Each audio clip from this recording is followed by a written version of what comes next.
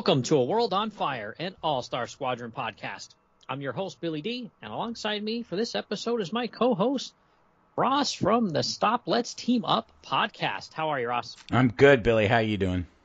I am fantastic. So this is your first time here on All-Star Squadron. Yes. You are a huge fan of All-Star Squadron. I know you and I have talked in the past, and it's, you know, one of the very few actual runs of comics you still have that, you know, aren't trades or digital or anything like that. You actually still have all those comics because, you know, they're near and dear. Plus, they haven't been reprinted. Oh, yeah. Oh, the beginning of the pandemic, I was organizing as we were stuck in the house, and I realized I had missed a couple near the end. And I went and completed my run. Yeah, I'm still, I think, maybe 7 or 8 issues short of complete. I don't want to imagine how hard it is to find these. Yeah, it is very difficult to find them at a reasonable cost, and then especially the issues where it's the Infinity Inc., you know, first appearance. That one's very expensive, and I think the Shazam issue, was it like 36 or something like that? That was very expensive too. So, yeah, I mean, I have the app, so you have them digitally, so I kind of just gave up on trying to find those expensive issues. Yeah, I'm one of those fortunate one who has the Infinity Inc. trade hardcover Generations. Ugh. So, but I still kept the issues of the All-Star. I didn't want to break up my run. Yeah, no. You, me, Martin Gray, Sean, a lot of people keep pining, like, come on, DC, let's get this back in print. You know, please, two omnibus, omnibus editions or something.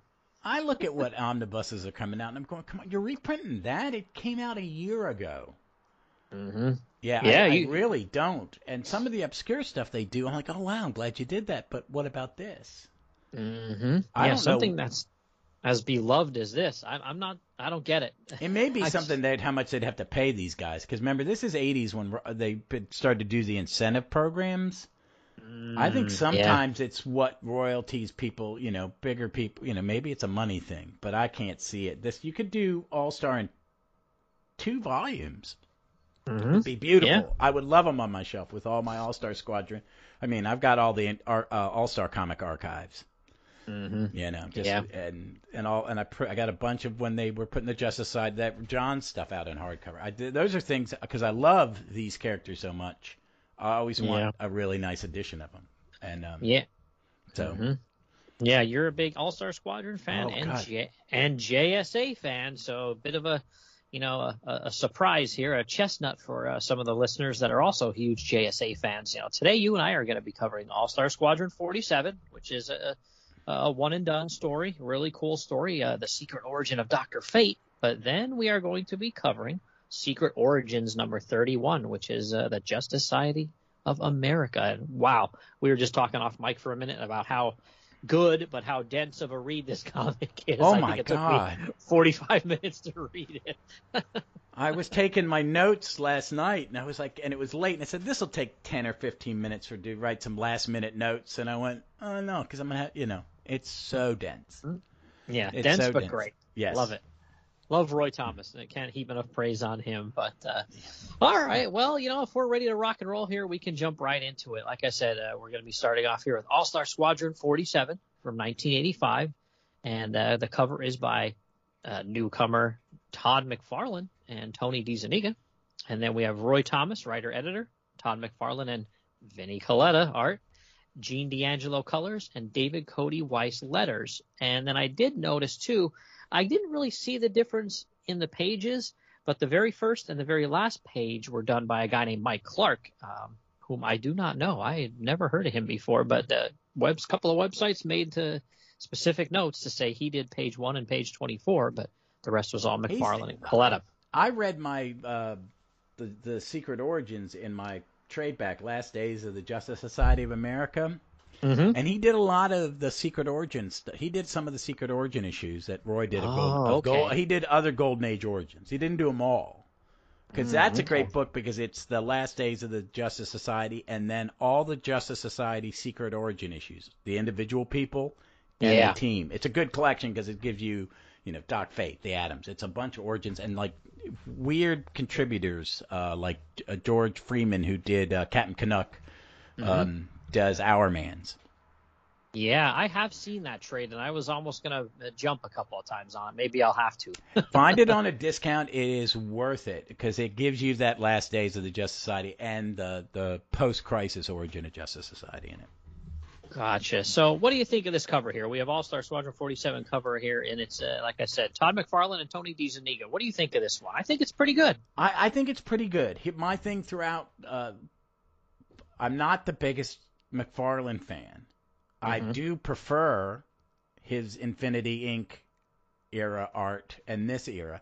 He's great with layouts. You can tell it's early days though. So I like it a lot. And I'll say this when we get to the issue. I like the way he lays out a page. Right. There's a lot he gives you a lot. And I do like this one. I do like it. What it reminds me of is early Giffen. Like 70s DC Giffen and his Defenders. Yep. It really reminds me of that. So I enjoyed it. I like it. It's a crazy. Yeah, I like his take on Doc Fate. Yeah, I like this cover a lot, and I do like the cover a lot more than the interiors. And the interiors I don't hate or anything like that, but I do think the cover is a good bit better. But again, that might have to do with the inkers, and I'm not a big. I try not to be a basher of anybody, even if it's somebody I don't care for their art, which, the name Vinnie Coletta, gets some people. It tweaks many of us. He's amazing when he's with the right penciler.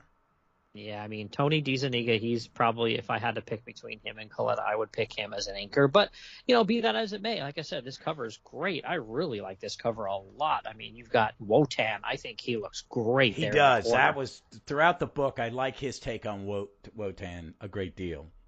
Yeah, really, really cool. Yeah.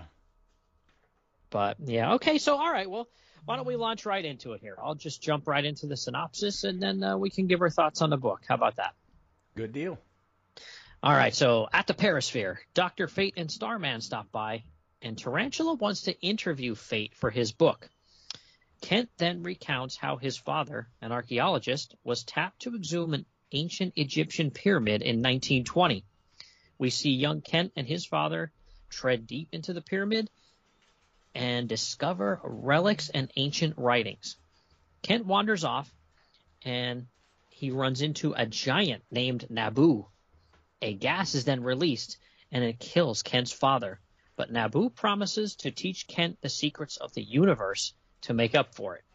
We see as years pass, Naboo teaches Kent all sorts of magic and of all other sorts of secrets as well. He then gives Kent a golden cloak, an amulet, and a helmet. Then Naboo disappears. He immediately then senses evil and is drawn to a car wreck. He senses a woman and a green-skinned, malevolent being. He next flies to a tower in the desert, and he has a showdown with a being named Wotan. All right, so big picture. What did you think of this one? I really like it. I'm not familiar with Doc. I'm not a big Doc. I like Doc Fate when certain iterations of him or her. But I'd never read the origin. And I don't think I've ever read a Golden Age Doc Fate story that wasn't in Justice Society. I mean, All-Star Comics. Yeah. This was really good. Dug it. Yeah, this was awesome. I thought this was a great story. I liked the way they presented it as well with, him basically doing us seeing it in flashback as he's telling it to Tarantula for Tarantula to write his book. That's really cool, too. I like how Roy set this up. And, I love the origin. I thought it was a really good job here. Like, to me, it's like perfect. Yeah, it was great. It was amazing. What I liked about it was very not like I was watching a 1940 serial. And they treated it as that. Just the origin. It's kind of almost. It's not. I mean, the mystic being is almost like Billy Batson and the Wizard, Shazam, and stuff like that. Very like an RKO serial. Yeah. Yeah. I love the splash page with the credits. That page is incredible. It almost reminds me of like a Doctor Strange kind of image, the way it's presented there. It's like, I think it's, page 2 of the actual comic, and it has this crazy monster and, Fate's there and he's blasting, and you have the little speech bubbles there where Tarantula is trying to start talking about basically interviewing him. But that image is great. I love that image, and like I said, totally reminds me of like a Bronze Age Doctor Strange story. Yeah, it does. The what I like about the biggest thing I like about McFarlane's art on the interiors is his panel layouts. Mm-hmm. And I like that in his Infinity Inks too, that he tries different things. Does it succeed all the time? No. But that page is great. And the second page, where you see Dr. Fate talking, and then it shifts into the panel about post-World War I, mm-hmm. and then the digging tool is part of the frame of the next panel. Yeah, that's when great. They're going backward. Yeah, stuff like that I really dig. And then it transitions, and it's bookended by a sideways profile of Dr. Fate talking. So you see the memory inside his head in a way. Yeah, that is fantastic. That's a good call out there. That is really good. And again, you go to the next page, and the panel layout is really cool on that next page too. You have two very long vertical panels on the left and right, and then three traditional panels in the middle there. And you have the father holding the skull and trying to read hieroglyphics inside there. It's really good. It's definitely a fun story, but the visuals too are gonna like we said earlier, maybe the inks here and there might not be perfect, but you get enough with McFarlane's, panel layouts, and his pencils are pretty good in this one. Yeah, I'd like to imagine because who was it? His inker in Infinities, Inga. I believe so, yeah. Tony, yeah. So that I like. And there's also this thing about the face of young Kent. It's very... I think he does this on purpose, makes it look very cartoony, more cartoony than... he's going, this is what a little kid in a 40s comic book would have looked like. Yeah, for sure. That round cartoon, Sugar and...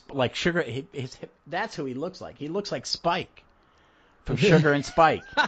Yeah, he does. I was thinking of blonde-haired Billy Batson, but more, my brother's a huge Sheldon Mortal fan, and I have... Oh, okay. And he would, you need to read Sugar and Spike. It's like, okay. Yep. But, I do like on page 6 there too, where Kent comes out of the chamber that he was in where he had first seen Naboo, and he sees his father laying there, and he says, "Dad, he's sick." And Naboo, "No, boy, he is dead." Oh my! I'm like, wow, jeez, dude. I want to know, was Naboo always this evil, or was that an 80s, 90s add-on? Well, I don't know. I mean, when the story started out, you did get a little panel at the bottom that said, featuring the hero created in More Fun Comics 55, 1940 by Gardner Fox and Hal Sherman. And I kind of feel like, Roy being the historian he is, that he probably tried to stay as pretty close, to the origins and somebody like Fox that he revered. So I would think Naboo probably was a jerk. Yeah, and I do see they give credits to some of that 70s stuff, the Joe Sant and Mike Nazar, There's one that's true. Did not Fate have a first issue special issue? I thought he did, but maybe not. No, I think he did, and I think maybe he did. I had read an origin. I always liked those things in the comic called Wanted, which would have old origin issues in it. Yes. Villains. Yep. So yeah, I do. Naboo is such a bastard. Yeah. Wow. Throughout comics. I mean, he at least lets them grieve a little bit there, and they bury him and have a headstone there. At least he gives them that. Oh, yeah. But yeah, it's really neat. There's some really cool panels and pages. Like page 8, it shows how Naboo starts to, teach Kent as he's growing up here. It looks like he's, getting into his teenage years and teaching him magic. And that's another one of those pages, where you said about his layouts being pretty good, where, you have right in the middle, like this crazy shape, like not even like a diamond. I'm not sure if that's supposed to be like a serpent's head or what. No, that's Naboo. Oh, is that what that is? That's in page Naboo's, 8 there? That's Naboo's face. Okay, yeah. Now I can see it when I'm holding it back a little further. You can see like the headdress on the sides and everything. Yeah. And then you see I mean, it's what? That's great. It's a way of just showing this origin and the progression. And the connection between the two guys, because they're next to each other, or they're facing, or they're, it's showing. in this one page, you're getting years worth of training. Mm-hmm. At a glance. That's a really good page. I like the way that's laid out, and the face and everything there, like you said, that's great too. But then it's funny how Naboo on the next page then tries to infuriate Kent and make him use all his power and strike out against him, and it looks like he kills Naboo, but then Naboo's just like that was only like a facade, that that body, that Egyptian looking body that I had been using. I'm really just like this spirit kind of thing. And it almost shows at the bottom of page 9, is it there? Like almost like this glowing orb. And he kind of says like that's really that what he is. He's a Lord of Order and they don't have corporeal bodies, Yeah. Yeah, he explains a little bit more on the next page there too, then when it shows a glimpse of Wotan. Yeah, and Wotan, I like that I didn't know all the stuff about the planet, and I knew Naboo was a Lord of, I know it from I guess it's the late 80s, early 90s series, which I read pretty regularly because I liked the artist McManus. Okay. But I didn't know this, and I didn't realize that Wotan played a part in Fate's origin, or if this is just Roy kind of merging a couple different issues together. Yeah, I mean, Naboo does mention, that he doesn't name Wotan, but we see Wotan's picture there, as Naboo says about, leaving the other planet, and, this is what his origin is all about. But then, like I said, as soon as Kent finally gets the helmet and the cloak and the amulet, and he immediately gets this, like, there's something wrong nearby, and goes and finds that car wreck, and he's, he sees Wotan's face in the picture of his picture in that orb there. And then when he does end up meeting Wotan face to face, Wotan says like, oh, in another lifetime, we were enemies, as if there's some kind of like reincarnation kind of stuff going on. That there's been fates before him. And yeah, I want to say something about page 11 where he's putting on the costume and you see Fate for the first time. Oh yeah. I love that page. That's what made me go, oh, this looks like, Giffen in his early days. Yeah. It's that, and I love that. It does. Yeah. And I like that. I like how he introduces Inez. Is it Inez? Fate's love interest. Or Girl Friday. Yeah.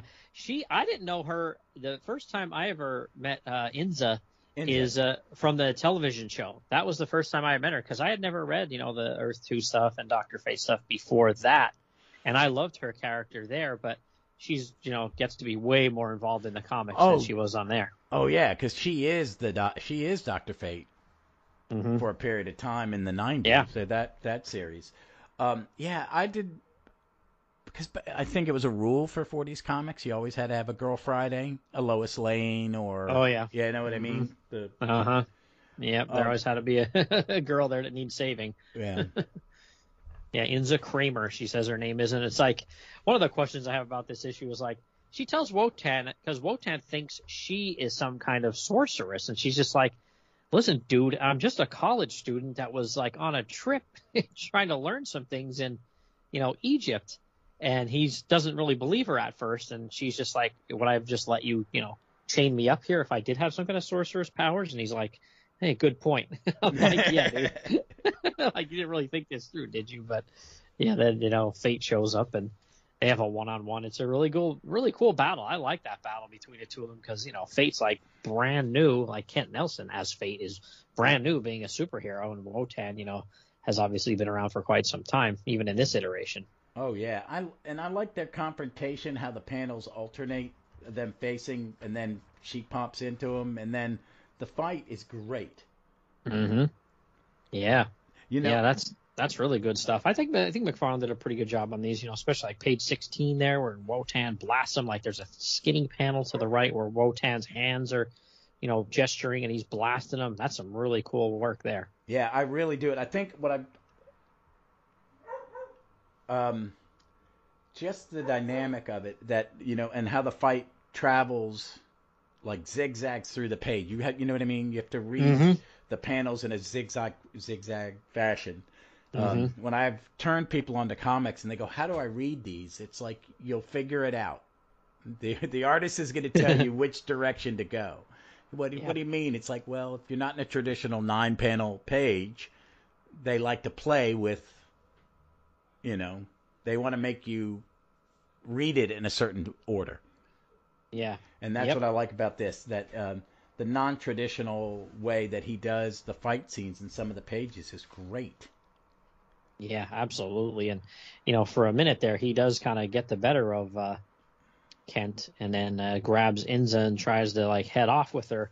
But then, wow, page 18, that is a really cool page, and I love the top of it there, where you see Fate is just really pissed off, and his hands are glowing red, and he gets ready and he blasts Wotan. I really love that top of that page. It is great. I like the bottom too, where you see the Kent in the helmet, and then below Naboo. Yeah, how they're still interconnected. Yeah, I think this is like a tiny little glimpse into, Kent Nelson. He probably doesn't realize it at first, but how they would say down the road, hey, it's Naboo started to kind of just take over when he wore the helmet. So then that's why he put that one down and went to the half helmet. You can kind of see a glimpse of that here, which is cool. Because they do mention that in a couple times during the All-Star run, don't they? Yep. Whenever they have to give an explanation to why he doesn't look like everybody knows Fate to look like. Mm-hmm. Yeah, he does. I mean, they really got into it pretty deep in the one issue, where he basically said exactly what was going on, and everybody was like, "Wow, well, you're better off." I think that was that one of the issues, in the late 20s there, or early 30s, I think that's the maybe? first time. Yeah, because I'd never, until I read All Star when it first started coming out. I had seen it, and I was like, "What is that? Why does I just thought it's sometimes artists where you'd have an inconsistency in art in Golden Age sometimes. Yeah. So, and, some quality was better than what I judge it now differently being a little older, but, you would judge the art styles were the art form was still forming. Mm-hmm. So people, there are a lot of, there's some Golden Age artists I can't read because it's really so rough. Right. Yeah, for sure. And then we get, Wotan again blasts Kent pretty good and basically knocks him out. And then Inza goes down there and she takes the helmet off him, and she's like, "Wow, he's just like a young man or something." She says they're a kid or something, and she sheds a tear, and that somehow brings Kent back to the land of the conscious here, and he stands up, and then look out. That's again another good page there, 21, where he's getting back up and he's kind of on his knees there, and he's trying to get up, and his hands are on the panels. And he's pulling himself up. That is really super cool, too. That's a great idea. Oh, yeah. Man, that's great. Yeah, it's so dynamic and gives it an energy when you're reading it, is what I liked about this issue so much. Yeah. Because you get a sense of movement. You know what I mean? Yeah. Yeah. Yep, and then he gets up and finally gets a really good blast in on Wotan, and he disappears, and then he goes back to Wotan's little home base there and destroys that, too. And this is another part where I was scratching my head, So Inza, she was just like, "Yes, I'm a college student, and I'm just here on a trip." And literally within one page, she's like, "Well, I think I want to hang out with Dr. Fate, so let's just go hang out together." And I'm like, wait a minute. What about your family and the college and everybody else? They're going to be like, "Where'd that Inza go?" It's a very Doctor Who thing. And in old Who, people would get in the time machine and go off with him and then never come home. I'm like, aren't their families missing that person? Yeah, that's the thing. Did they mind wipe everybody else, or what's going on here? Because that's crazy. Oh, my God. That's great, and I love that final panel with the little star and them flying off in the sun. It's very 1940 serial. Yeah, it's great. Yeah, it's like a scroll almost, so it ties in with the Egyptian, beginning there. Yeah, I love it. And then the last page, I wanted to point something out. One, Starman's in it, so I'm happy. Mm-hmm. My favorite JSA. But I noticed they had to find a way to put Hawkman in. Yes. It's a half face on the second to last panel, but he appeared. Mm-hmm. Yep, there was a half face of Hawkman, so Hawkman was technically in this issue. I guess he gets a credit. Roy wanted to put him in every issue, and that's how he found a way. It's kind of a crazy, weird, bizarre way, but he found a way to get him into this one. I love that. That made me laugh so hard because I was playing catch up yesterday and listening to you and Sean Mm-hmm. on the last episode. Yeah. But I really love this issue. I liked it more than I thought I was gonna. Yeah, to me, I haven't gone ahead and read all the way to the end. I've thumbed through some of the issues, but I have not read all the dialogue cover to cover in a lot of the issues to come yet. So, this was a surprise to me because I know sometimes, like we said, McFarlane isn't for everybody, and then Coletta's not for everybody. But I was actually really surprised at how much I like this issue. And now most of it is story-driven. I really like the story and the dialogue. I think Roy's great with these characters. It goes without saying. Everybody knows he was great with Earth 2, Golden Age characters. That was his pinnacle, I think. Yeah. I think this makes me want to kind of go back, because they do a bunch of origin issues at this point in the run. Yes. Don't they? Yeah. Starting in the late 50 issues numbers and then all the way through into the 60s. That's pretty much how he ends up. You figure with Crisis, that kind of he really had to think of some different things here for All-Star Squadron, because that pretty much put an end to, the Earth 2 characters. But yeah, he did a lot of those origins towards the end. One of my favorite ones he did is, I think it's issue 60. Oh gosh, which number is it now? Might be 63, where it's the origin of Robot Man. I love that issue. That's one of my favorite issues of the whole series. Yeah. Oh, I liked all of those. How close are we to them all being shot to Venus? I think that's after the, that's a few issues after the Crisis, which is coming up in issue 50. I think is the Crisis tie-in. So it'll be after that. So maybe 4 or 5 episodes away from that. Okay. Yeah. Yeah, because that's where All-Star kind of lost me for a little bit. Yeah. I kind of had to go back and read that as a chunk. Mm-hmm. Yeah. I pity Roy, man, when he was in the middle of having this great run with this book and then being told, oh, well, sorry, we're going to have this big giant thing called Crisis in it. I like a lot of post-Crisis when it comes down to individual character books and the JLA and stuff like that, what they did. But it really, what it did, Hawkman got a little convoluted. Oh, and yeah. JSA kind of got neutered for a long period. And that bothered me. It wasn't until they brought him back, and then you would see him from time to time. And it's not until Goyer and then Johns go, well, we're going to treat him as legacies. They would be the biggest and the best. Yeah. So, yeah, I need to read that Johns material. People keep telling me how great that was. I need to get out there and get some it's so trades good. Trades or something, yeah. Yeah, it is really, really good. It is, I mean, that's, again, some people like John, some people don't. I think John knows how to structure a team book very well. Mm-hmm. He definitely understands. He wants to be. He writes large casts of characters well, and he does a lot some really good stuff with Legacy, where the future, kind of where Infinity could have gone. Mm-hmm. Yeah, but a little further. It's worth checking out. If you like this, if you like Roy's Justice Society, you'll get Jeff Johns. I think that's part of it too. Is that the love of the characters is there. Yeah, I liked what he did on the Avengers. He did some Avengers work there. I think that's an underrated run of Avengers. Yeah, after the Busiek Perez stuff, I think he came on, didn't he? Yeah, and then before Bendis. Yeah, I thought that was pretty decent stuff. He got the DC contract, and that's when he left, and Bendis took over. Yeah, so I'll definitely have to look into that. But okay, well, all right. So let's transition to our next book. Now, this one, holy smokes! Again, we were talking off mic about this book. It is so good, so much fun, cover to cover. If you're more of a modern reader, you might not love this book, okay? Because it's going to take a long time to read. There's a ton of dialogue, but it's really fun. There's a tutorial in the history of World War II because it's Roy.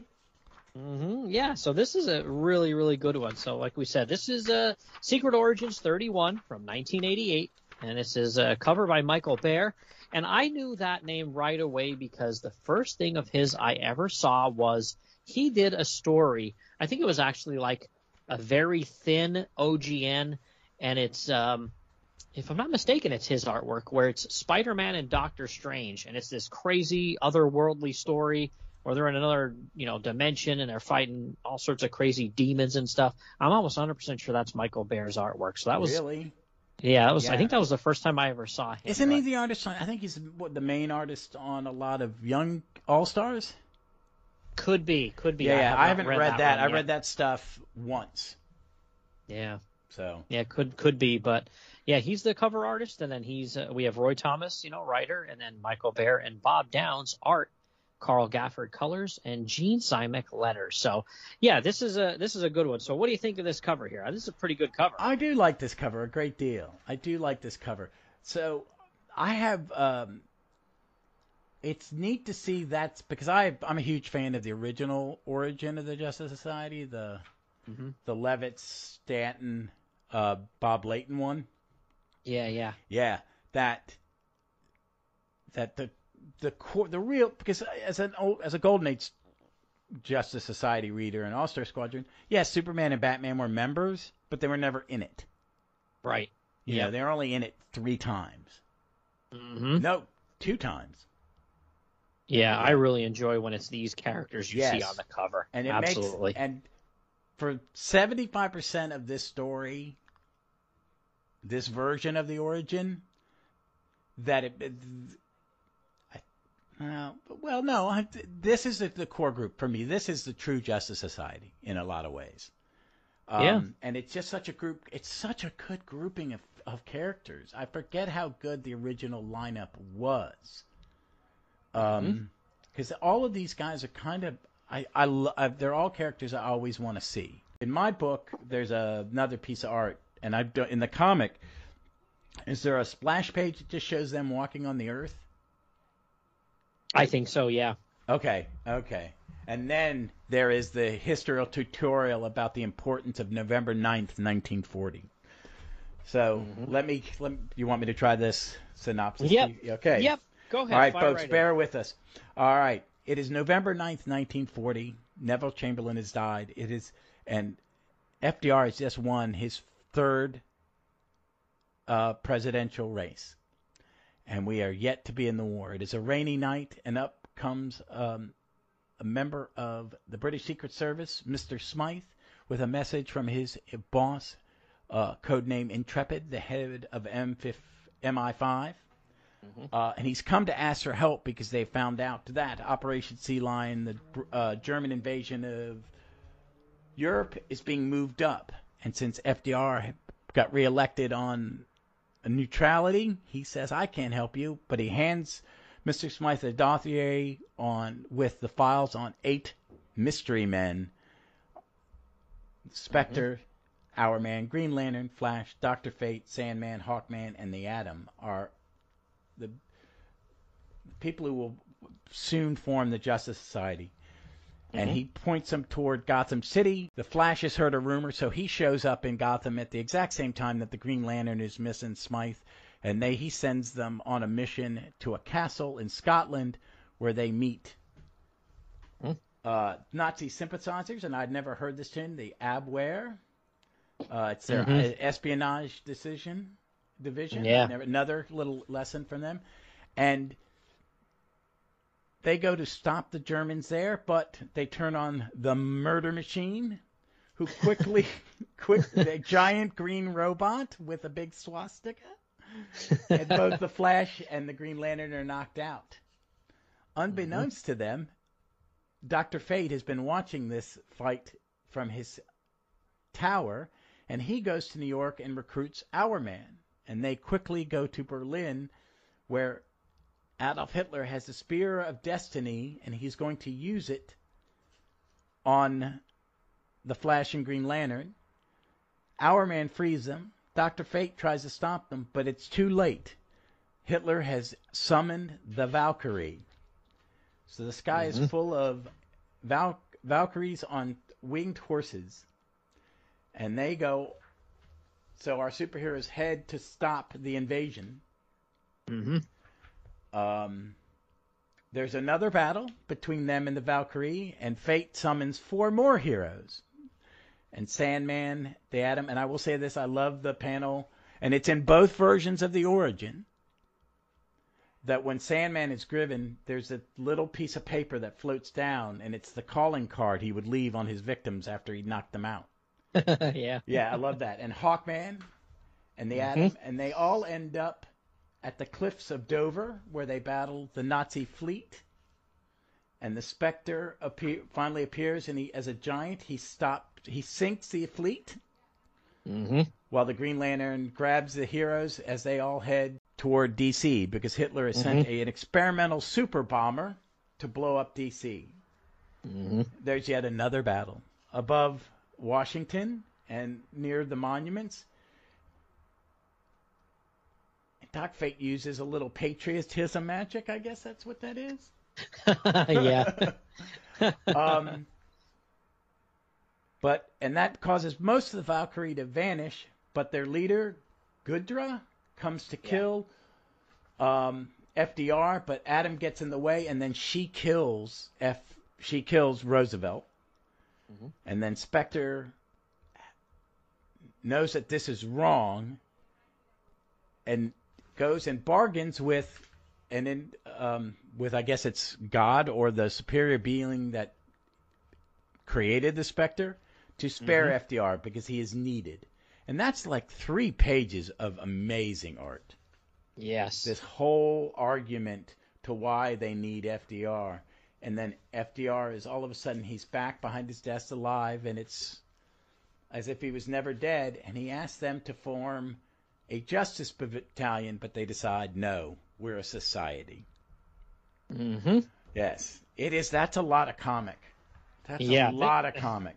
This is a really long comic. I mean, when you just look at, like I said, the dialogue alone, it's like a 38-page comic, so it is a really long comic. You know what I mean? Because normally All-Star Secret Origin was 2. You got 2. It was a giant-sized comic every month, and you got 2 Origins. And this one, they just give it to you, all of it.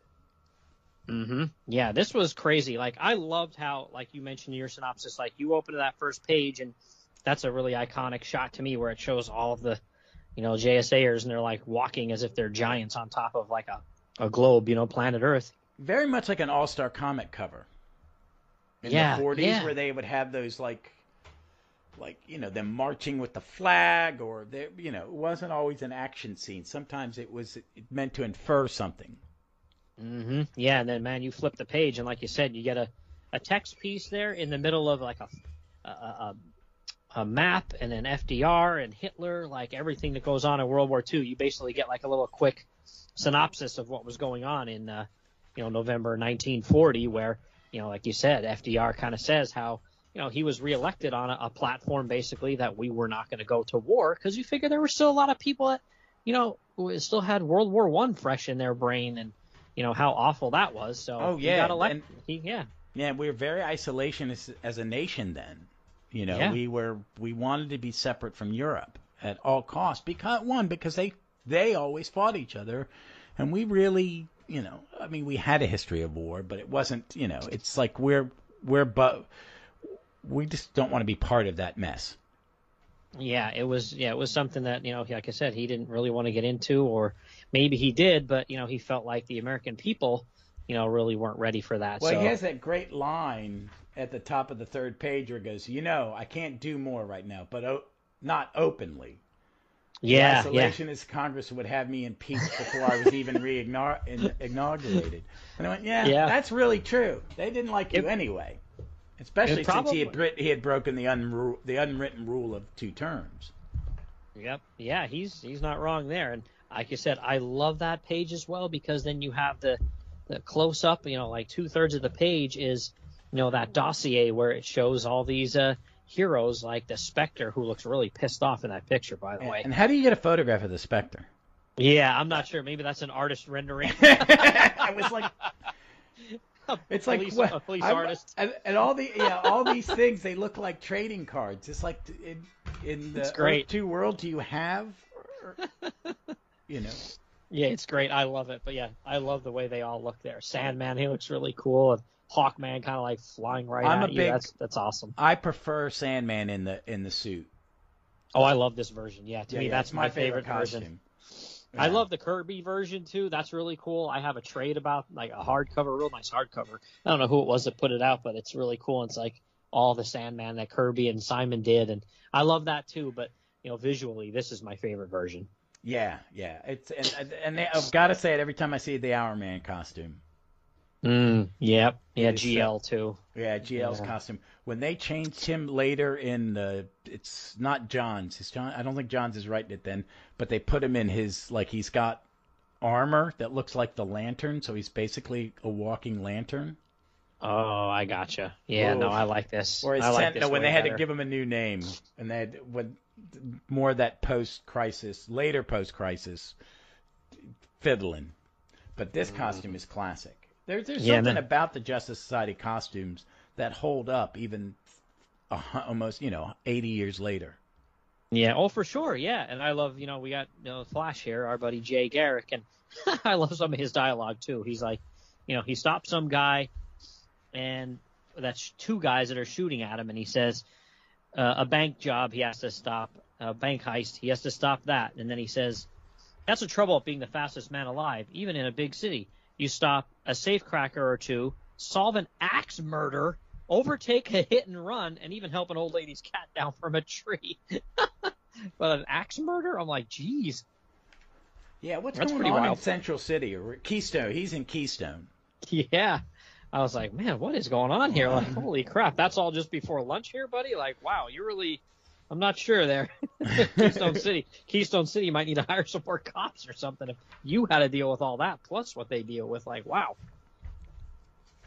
I love the partnership with him and GL, too. I like that they start yeah. that here. And this is a lot of what we're seeing is up until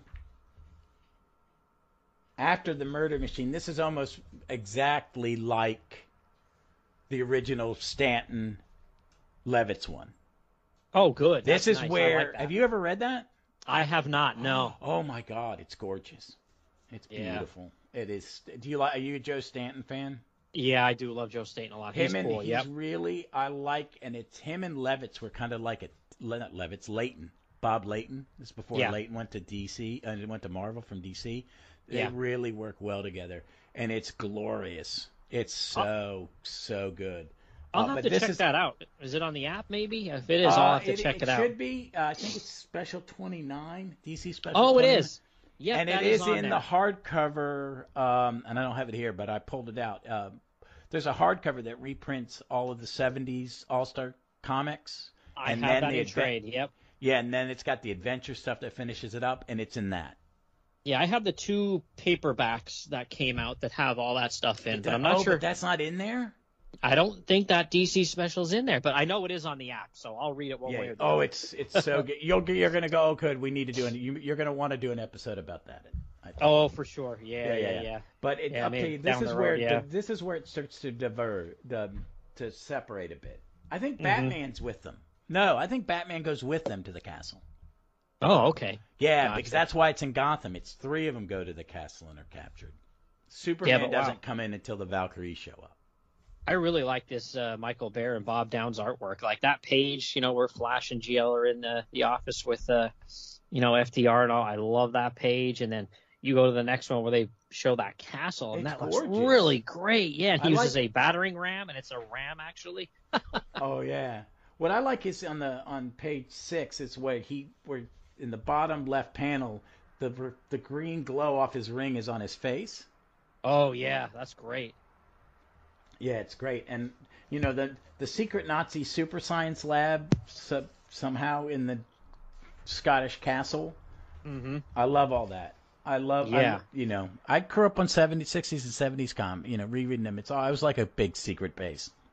Yeah, that's always a good trope. I love that one. And then I love how they start, getting a little cocky until that guy hits the button, Major Stryker, and then we see the murder machine, and it's basically just like this big gigantic robot, and it takes out GL pretty quick because he just is like kind of taken aback by it when it smashes through a wall and then it smashes the ground, and that kind of causes a little mini earthquake that knocks GL down, and it knocks him down just enough that the next thing you know, boom, he gets clobbered by this thing twice, it looks like, and he gets, like, I'm surprised he isn't dead. Like, he gets hit really, like, point blank. Yeah, it's one of those, like in Golden Age comic books, the hero gets knocked out a lot. Mm-hmm. They're not, nowadays everybody's super strong healing factor. You know what I mean? Yeah. They were really souped up our superheroes. But there's this thing, it's like, they get hurt, they get knocked out, and I like that. Yes, yeah, having them be a little more, like, humanizing them, I do like that. That's one thing about All-Star Squadron and JSA that I do like that, yeah. Yeah, and I love that on the bottom of 10, where it transitions from the castle to Doc Fate. I love that panel of Doc Fate. Yeah, I mean, when I just quickly look at it, I think it's incredible. I love it. But then all of a sudden, too, I'm looking at that, whatever that pinkish, purplish thing is swirling around him. What is going on in that? Like, there's like people and stuff. Like, it's like I know it's like it's creepy. It is, and like there's a woman at the bottom who's like the women are half naked. One looks like a mermaid. Yeah, I don't know what it's supposed to be. It reminds me of Michael Gilbert. He was an artist he did a lot of indies. I've heard. Yep, I've heard of him. Yep, absolutely. Yeah, there's like a naked dude at the top, like he's riding a wave. Like he's riding it. Looks like an octopus. Skull. Yeah. Yeah, I'm not sure what's going on there, but that is a really awesome panel, and I love the colors they chose for it, and how there's a book there on a stand, and I'm assuming that's supposed to. I'm assuming that's supposed to be Wotan, but when I look at it just quickly, it looks like Doctor Strange to me. So I don't know if they're being funny there or what. Oh my goodness, they could be Doctor. Look at Strange. It kind of does look like Doctor Strange. Yeah, it does. A little bit. You figure Roy had written him, already, I think he was just about ready to start another run on Doctor Strange by 1988 too. So maybe he was just being silly there, saying, "Hey, why do you put that in there?" But it's probably supposed to be Wotan, but it looks more like Doctor Strange to me. Yeah, it does. I did say, oh man. Oh, so I like the next page where the little Hourman pose in the middle panel. Yeah. Yep. He's right over top of Hitler too. The spear who's real creepy. Yeah. Jeez, and then that whole scene there where it has all his troops there where he's in front of him. Yeah, that's really kind of a creepy scene there. Oh yeah, the Nuremberg rat. Well, I think this is set in Berlin, not Nuremberg, but you know what I mean. And and the Valkyries show up. I like that. That's very Roy, even though he didn't. This was in the Levitz version too, but it's like Roy and Asgard and Norse gods. Oh yeah, Roy was a big Thor fan and Norse mythology fan, so that's great too. I loved his run on Thor too, by the way. But this is great. I need to read more of his Thor. Oh yeah, that era is great. Even the Len Wein stuff before that too. Oh, it's really good stuff. I like a Len Wein comic. I've never read a Len comic by him that wasn't just really well done. Yeah, they're always at least fun. But yeah, that page, man, was that page 13 where we see the Valkyries? That's really cool too. There's 1, 2, 3, 4, 5 of them, and one of them's in shadow, and they look real tough and menacing, and they're on these crazy horses, flying horses. Like, wow, that's a really good page, too. Yeah, and the whole battle, page 14, where Hitler's, orders the German Navy to cross the channel. Yeah. Yep. Mm-hmm. And then we get a map. Yeah. I don't know if they were just looking for some filler there or what, but I know. I think kind of funny. I think even though this isn't the early 80s, I think Roy's really conscious of the fact that kids may not know this history, even though it's recent history. Yeah, that's true. Yeah, he always was very, meticulous about, wanting his readers to know what was going on, who, what, and where, so, and when. So, yeah, that's probably what he was thinking, too. Yeah, it'd give you a real-world sense of how big in scope this was. It was, Mm-hmm. So it was huge. I do like the transition where Fate sends the globes to get more reinforcements, and you've got Blair's big on having, when he introduces a character, to give them a hero moment pose. Oh yeah, yep. Hourman had it. Sandman's got it. Hawkman's got it. The Atom's is okay. I like Atom. I'm a big fan of the Atom. Yeah, he's cool. I love Al Pratt. Yeah, he's pretty cool. And I like that whole transition, and then the Spectre is like he's coming from the moon, but he doesn't engage directly quite yet. It takes him a little longer to get there. Everybody else seems to be there at the snap of a fingers just about, but the Spectre takes a little bit longer to get there, which, is pretty cool. I like seeing the heroes, these like heroes with feet of clay almost, not godlike beings having to fight. And I love that panel on page 20, the top left one, where, the heroes are all engaging the Nazis, and we have a Sandman choking a Nazi like general or captain or something there. He's choking the guy. I like that one too. Yeah, some really good scenes here. Al Pratt clobbering a couple guys. Like, that's great stuff. I love it. Yeah, action-packed. And it's like 4 pages of fight scene. Mm-hmm. Where, I would think in a modern comic, you'd have a double-page spread of people posing, and that would be your fight scene. Yeah, and then finally the Spectre shows up, and, he right away, basically is going to say that, he's going to start taking care of business here, and he turns into, like, a giant. He's probably 100 feet tall, like Godzilla here, destroying these ships. I love that too. And at that point, Doc Fate and Green Lantern go, okay, we're going to go. We're going to let him do his thing here, and then that's when that bomber... big, giant, creepy ghost, you go and kill the fleet. We're going to go stop the plane. Yeah, the experimental bomber Hitler sends to DC that you also mentioned, it's heading off, and then that's when they're like, okay, we need to go stop that. And then, they also say about how the Valkyries are probably going to show up again, so we're going to have to deal with the bomber and them, and Fate and Spectre have a little bit of back and forth there about, the partnership that's going to happen here and, why they're actually doing all these things. And then, again, there we go. Here come the Valkyries again. They show up, and it's a big brawl with them again. Yeah. And I do like how they say the Spear of Destiny and the Valkyries are kind of like, almost like sapping the will to fight from the JSAers. And that's when, like you said, Dr. Fate conjures up some magics that inspire some of the historical events that have happened over the years in America, and get their patriotism kind of cooking here to help them fight against the Valkyries. What gets me on it too is that it's very 1940s movie propaganda feel to it, like you're watching one of those propaganda movies that the movie industry put out in the 40s. Yeah, with the Yankee Doodle and Uncle Sam marching and George Washington bust.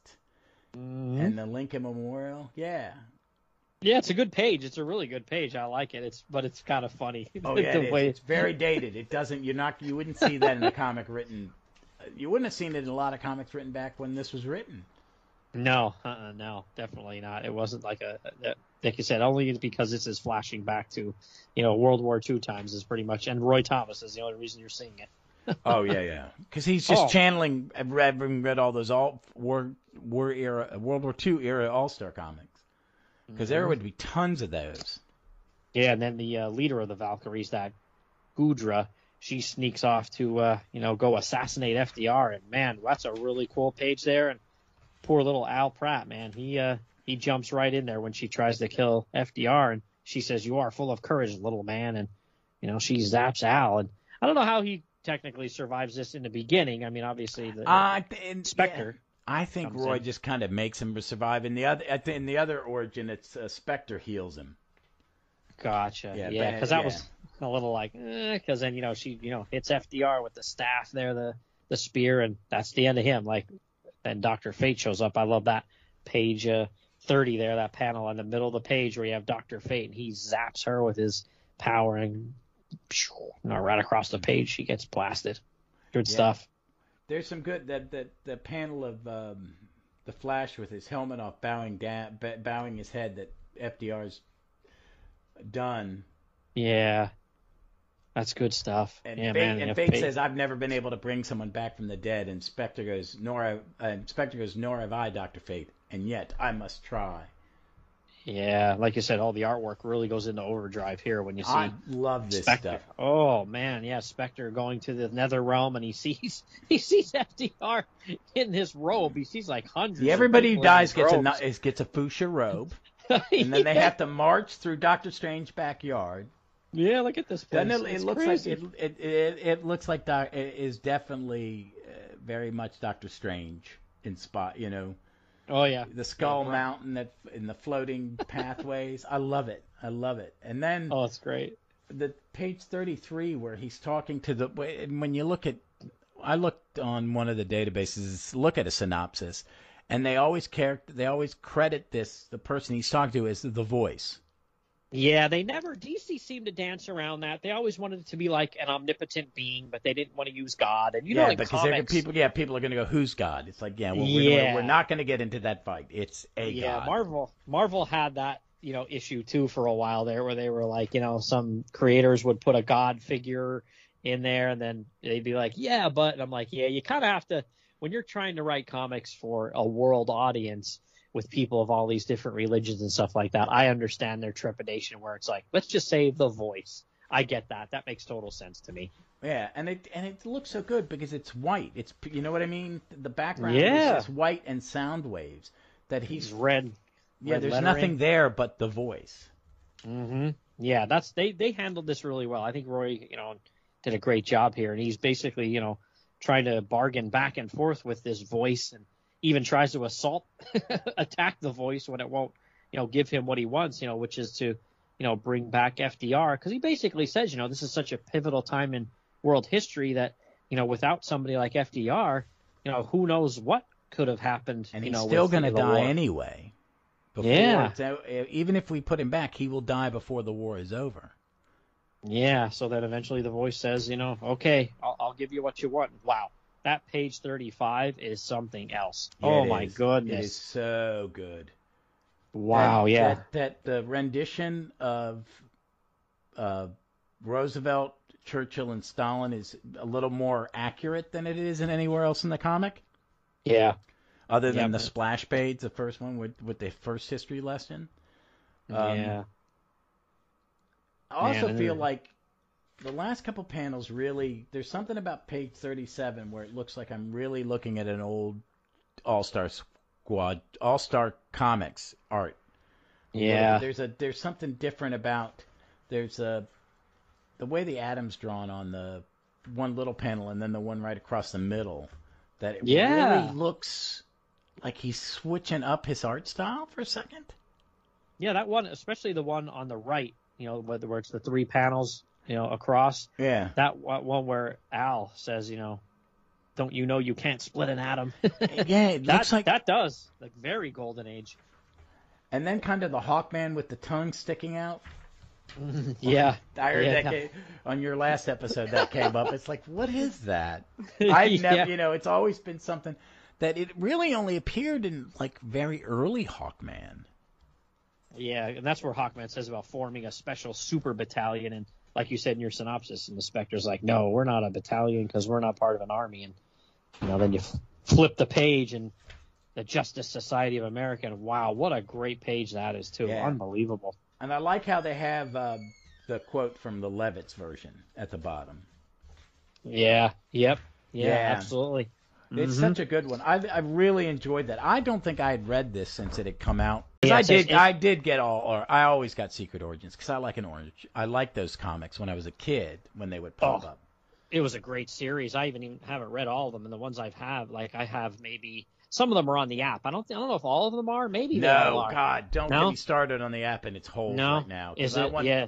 Legion, Superboy, because I cover Legion every Wednesday, and I wanted to read Superboy 89, first Mondale. It's not in there. There's nothing of the Superboy comic until like 190 something. They jumped this. I think the Secret Origin's pretty complete. Okay, yeah, because I'll have to check some of them out because I only own about 15 of them, maybe 20 at the most, and I think it went to like 50 issues. But yeah, those are great. It ended with 50, which was Golden Age Batman. Yeah, that's just great stuff. There was a podcast once upon a time too, Secret Origins. Ryan Daly did back in, I think he did 2016. He started it. That was very good coverage. Did they do it all? Did they do the whole run? Oh, I might have to check that out. I went down the rabbit hole of the Earth 2 podcast. Mm-hmm. And I had to take a break and catch up on stuff I needed for Doctor Who podcasting that I was behind on some of my other media stuff. But I'm really enjoying that. Yeah, definitely check it out. But yeah, that little box you were referring to, at the bottom of that last page, it says, in the winter of 1940, Adolf Hitler abandoned plans to invade England To this day, no one knows why. No one but the 8 heroes who battled across 2 continents to ruin those plans and give birth to a legend. And like I said, Paul Levitt's 1977, and it's crazy awesome splash page there with all the characters from this comic. Oh, it's great. It's great. I really like this origin. This is post-crisis. I'm one of those people, I'm okay with both sides of it. I know there are problems. This was tidy. Roy went, okay, here's tidy. I'm going to give you, there are other issues that he will try to address later, like how do you replace Wonder Woman? Yeah. She's actually in the dang book. Yeah. For years. Yep. So they're going to say it was Miss, who did they, that's why he alters Furies, that there's a Golden Age Fury. Yeah. There was another hero they tried to insert there, not Miss America, because that's... Yeah, I can't remember, but they had someone else. They tried to insert another Golden Age hero and stuff like that. But this is nice and tidy, and it really works. Yeah, it really absolutely. Works. Absolutely, yeah. To me, Roy, if that's something I will always give him credit for, is when trying to bring these heroes from the Golden Age into a book he was writing in the 1980s, he did his homework, and he always did the best job at trying to put stories in between other stories and try to make sense of everything when you tied both eras together. He was great for that. Yeah, and this is a good example of why some people with comic writing has changed, and there's a de-emphasis on the writer, and I think there's a little bit of that is changing now, because you're seeing writers come to the forefront as the driver of books. Like we're going to hire this writer, and not. Like in the 80s, it became very 80s and 90s, very art penciler centric. You know what I mean? Yeah. And penciler, George Perez is a great plotter. John Byrne is a good scripter and a plotter. You may not like there are people who don't like Byrne. I think Byrne, if he's got the right cast of characters, is amazing. And I think Perez's Wonder Woman is really good. Yeah. Absolutely. Yeah. So I get that, but there's also the writer needs to do something, and sometimes I go, well, it's a visual medium. I don't want to be told what's going on. It's like sometimes you need exposition, and what I like about Roy is, and sometimes he may overdo it, but he's giving you context and backstory, which is necessary to understand it. It's more than a fist fight. What they're fighting for is, there is evil in the world. The Nazis and what they're doing to the world, and they need to be fought, and we need heroes, And I think, if there wasn't for World War II, would superhero comic books have become the genre that they are? Probably not. I can't imagine. The reason we have superhero comics is because of the war. We needed heroes. People wanted heroes in their art. And I love that Roy does it. I make fun of the history lesson, but it's really cool. And as a kid, it made me go back and check stuff. When this came out, I was in college, but I think I pulled this off. I think I saw this in a 7-Eleven one Sunday morning after a night out. I'd get up and go to got a little hair of the dog, or God, I need to get something to eat. To go to. Head down to there was a restaurant we would go to after nights out, and it was right next to a 7-Eleven, and sometimes I'd get it. My buddies would go, what are you doing? It's like, I'm checking the spinner rack. Get away.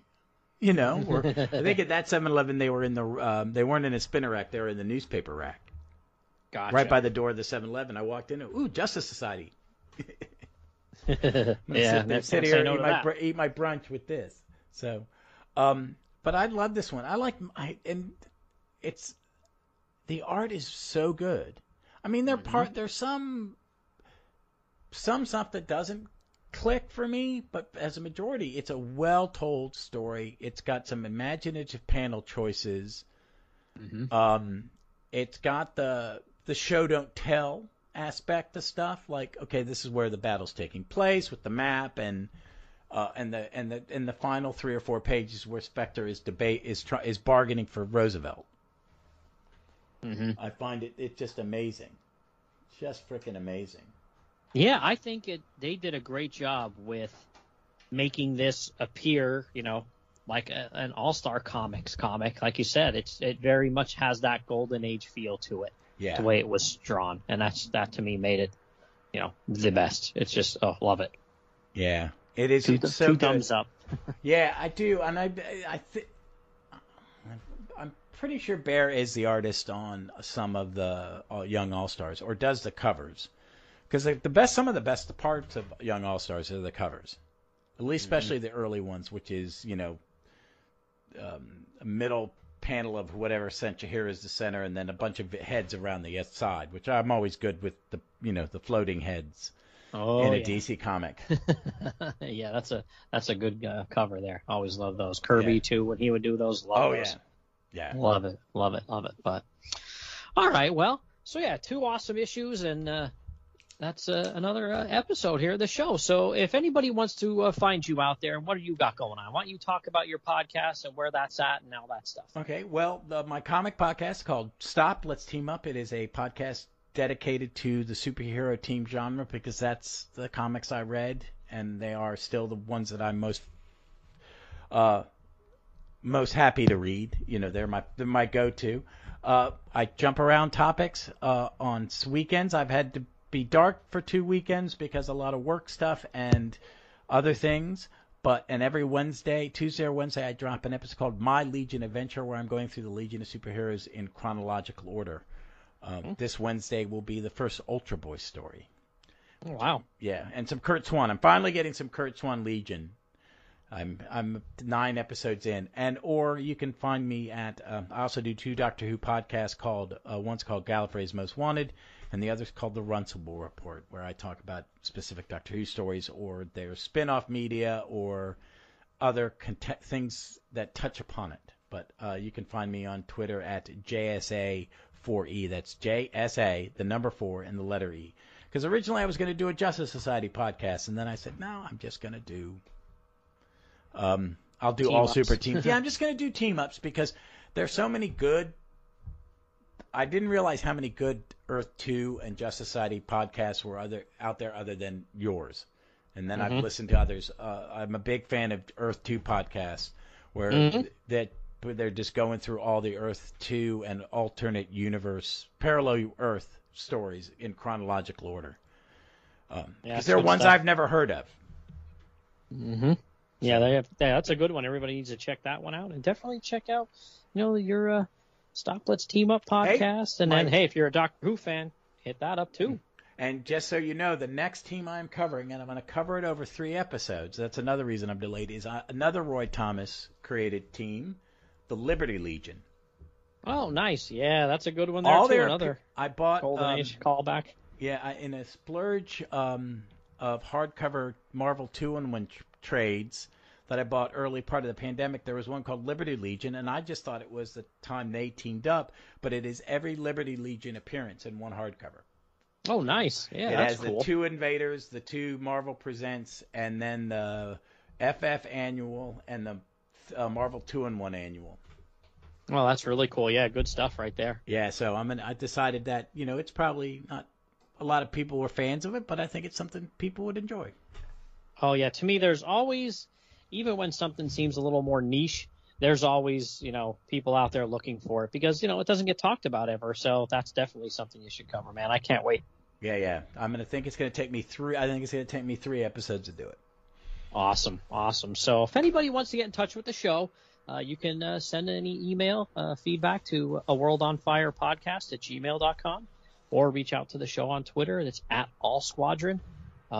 So definitely, any feedback send there, and then definitely look for Ross on his Doctor Who podcast and his Team Up podcast. But that's going to be it for this week and this show. So thanks for joining me. This was a lot of fun, Ross. I appreciate it, man. Oh, no, I appreciate it. It was was very happy when you invited me to come on because I'm a big fan from the beginning of this show.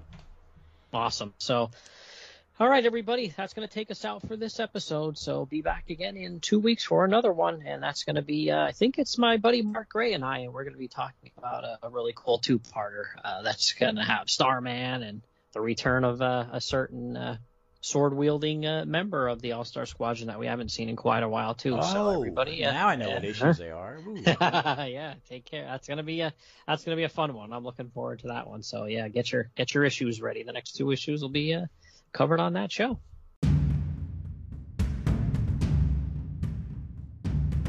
Hey everybody, just wanted to jump in here quick. There were a couple of emails I completely forgot about, so I just wanted to go over them quickly over the last 3 or 4 weeks here. So this is an email from Jason Zeller. He said, gentlemen, long-time listener. He said he also, in addition to World on Fire, loved the Star Rocket Radio podcast as well. His Earth 2 characters are my jam. The highlight of this episode for me was Secret Origins 1 coverage, which is what I covered with Martin Gray a couple of episodes back. He said, the Earth 2 Golden Age Superman is one of my favorite characters. I like the idea of the era when his childhood took place and being Superman in the 30s and 40s time period. I usually combine reading this issue with the backup features in the New Adventures of Superboy 15 and 16, in which Superboy helps to train the young Earth 2 Golden Age Clark Kent. And he said, just curious if you guys have ever read that. Thanks for a great podcast. Jason, yeah, I have not read those 2 Superboy stories. I'll go right to the app here and see if they have them available there. And if they do, I will definitely read them because those sound like a blast. So thank you, Jason, for writing in. Appreciate that. And then we got another email from a guy named Jay Powers, and Jay said, hey Billy and Herm, he said, I'm playing catch up with the podcast, just recently listened to the episode on the 7 Soldiers of Victory, and he said that he has those Golden Age archives that DC put out. I think they did stop doing the archive editions, which is a shame because I love those and would love to read them, but they're getting more and more scarce with being out of print for a while here, so the prices have skyrocketed. But man, if I could ever get my hands on those, I definitely would grab them because I have a couple that I managed to snag a few years ago, and JLA I think is what they are, and then maybe a Teen Titans Archive edition or something like that. I have maybe like 5, but those are great, super high quality and great reproduction there by DC on those archive editions. So please, DC, come out with more archive editions or bring them back. But yeah, thank you, Jay, for emailing in. Love email. Anytime you guys want to send anything to the show, like I said, it's a World on Fire podcast at gmail.com, or reach out on Twitter, a DM or whatever, and at All Squadron is where the show is on Twitter. So thanks. Appreciate it, and we'll catch you next time.